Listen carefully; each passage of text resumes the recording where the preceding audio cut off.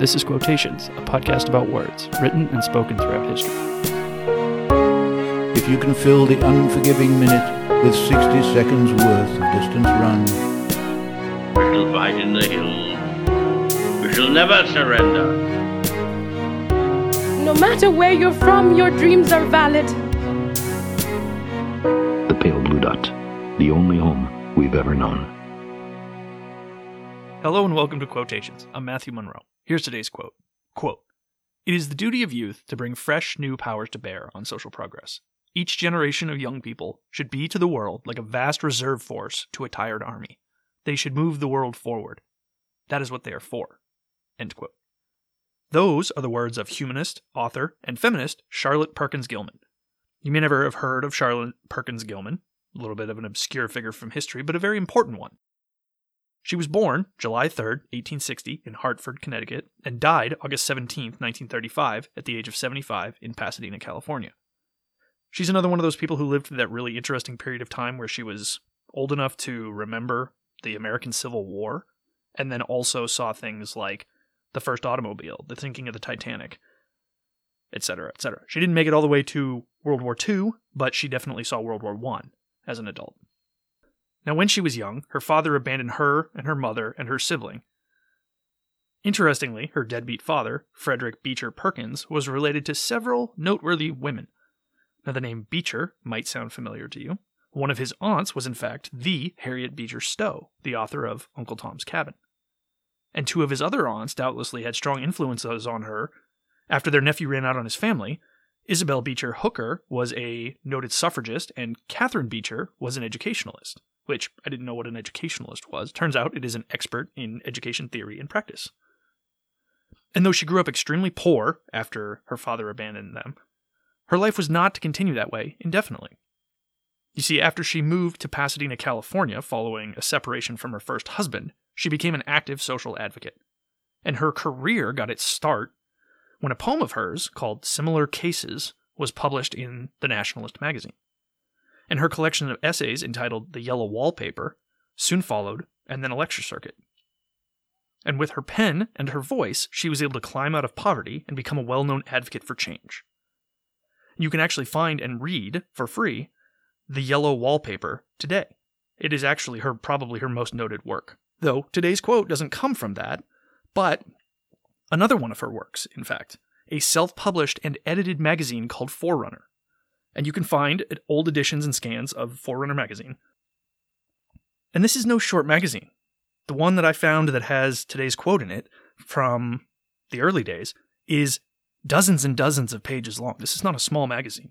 And again, this is a woman at the turn of the century who is publishing this and editing it all herself. It's incredible.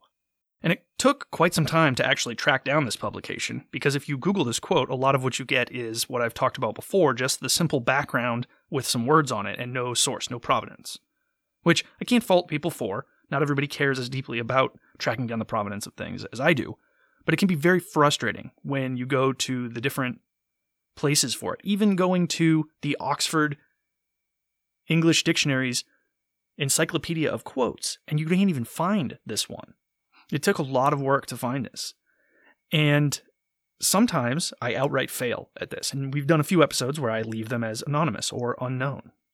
And that's annoying, but it's to be expected, especially as we look at older quotes. This one is not our oldest by many, many, many years, but documentation has not always been as great as it is today. It's something that we should consider ourselves fortunate of. Certainly, it has its downsides. As people say, once you put it on the internet, it's there forever. And that's mostly true, although things are lost to the internet fairly regularly. As I heard somebody talking about the other day, digital storage is actually potentially less viable in some ways than hard copy forms of storage. And as I said, documentation was not always as great as it is today, and it's the key to us finding these things, really, and finding the provenance of these things, because otherwise they could have been said by anyone. They could have been co-opted by anyone. Much as I do here, I repeat and parrot back quotes and sometimes paraphrase them. If those quotes aren't documented somewhere, then you could misattribute them to me, even though they're not my words. More amazing, I think, in this particular case, is that someone kept and took the time to scan and upload to the internet some random, obscure magazine that ran for less than a decade. I think it ran for 7 years total. That is actually amazing. The fact that somebody would want to go back and look at Forerunner magazine from the early 19-teens is incredible. I say that as if I didn't do that exact thing in order to give you the rich history of this quote. But all of that to say, I am grateful. Anyway, our quote comes from a 1912 edition of the magazine, and it's nestled in a thought-provoking and short article entitled, appropriately, What Young People Are For. Well, if that title alone doesn't pique your interest, I don't know what will. But before I go into reading the quote again and examining it just a bit more, let's consider the title and its question. What are young people for? You may never have thought of that. I know I hadn't before this. But it's an interesting question. Who says they're for anything?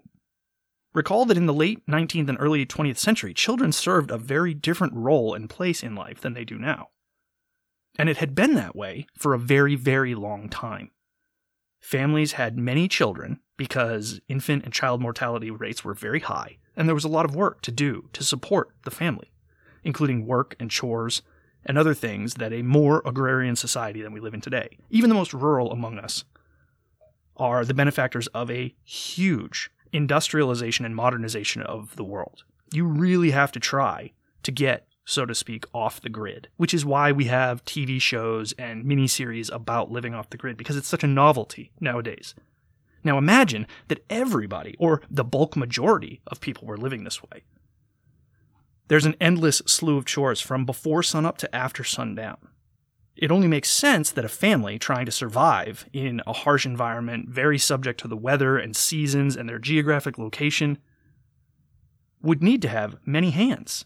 What's the best way to have many hands? Have many children. And it was only as the Industrial Revolution came about that this really began to change. When Gilman actually wrote this, it was the dawning of a new relationship between children and their families. Families had begun to shrink. Waning were the days of 5 or more children. Today, that number is much lower. I believe the American average hovers just over 2 children per family.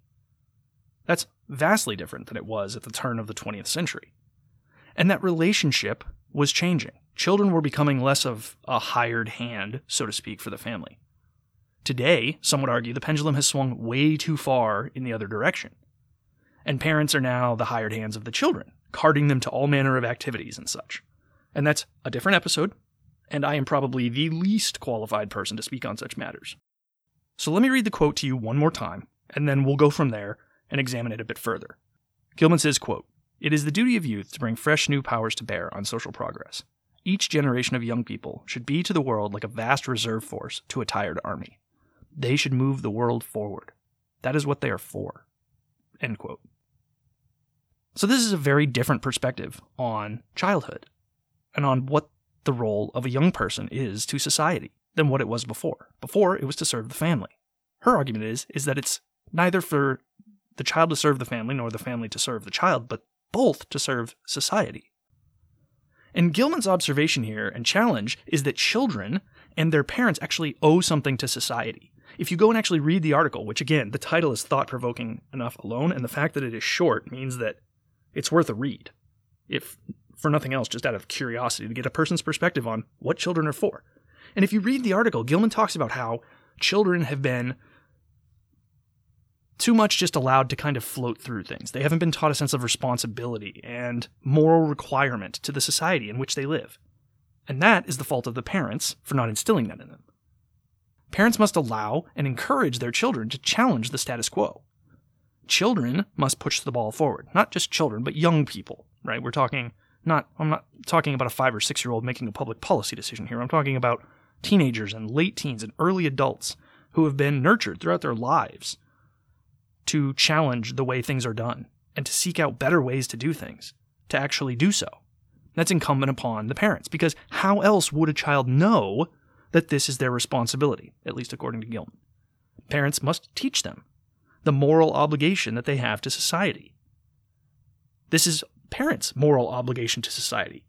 Parents, part of the older generation, must teach the younger generation a sense of responsibility for what their role is, just as the parents have their role. So everybody has a role. And this benefits society by actually advancing it, but also by creating a sense that not only do you get to bask in the benefits of society, but you actually owe it, as she refers to it in the article, labors and duties. And certainly this applies today. Often generations that follow your own or our own are poo-pooed and laughed at, right?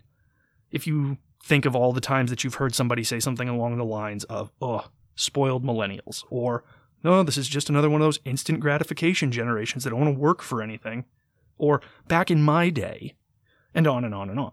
If that's you, I'm not here to publicly shame you, but shame on all of us for thinking that way about the generations that follow ours. They are a byproduct of us, quite literally. And it is our responsibility to instill in them a sense of responsibility for the society in which we all live. And we may not like certain aspects of where they're trying to go, and we can certainly intervene to an extent. We don't have to give up all of our rights just because there's a bunch of people younger than us running around. But it's their future world, not ours. And that can be hard to stomach. But, as Gilman puts it, it's our duty to do so, because it is through this that we advance society. That's how we make forward progress. Just some food for thought this week, as you go about your travels for the holidays. Think about it. Until next time, I'm Matthew Monroe. This is Quotations, and thank you for listening. If you've enjoyed this episode and would like to hear more, please subscribe in your favorite podcast app, or visit me at quotationspod.com to download and listen. Please also take a moment to recommend the podcast to a friend. That's a huge help. You can tweet at me at quotationspod. Send me an email to quotationspod@gmail.com. Find me on Instagram at quotationspod, or join the conversation on Facebook at quotationspod. I look forward to hearing from you, welcome your feedback, and thanks as always for listening.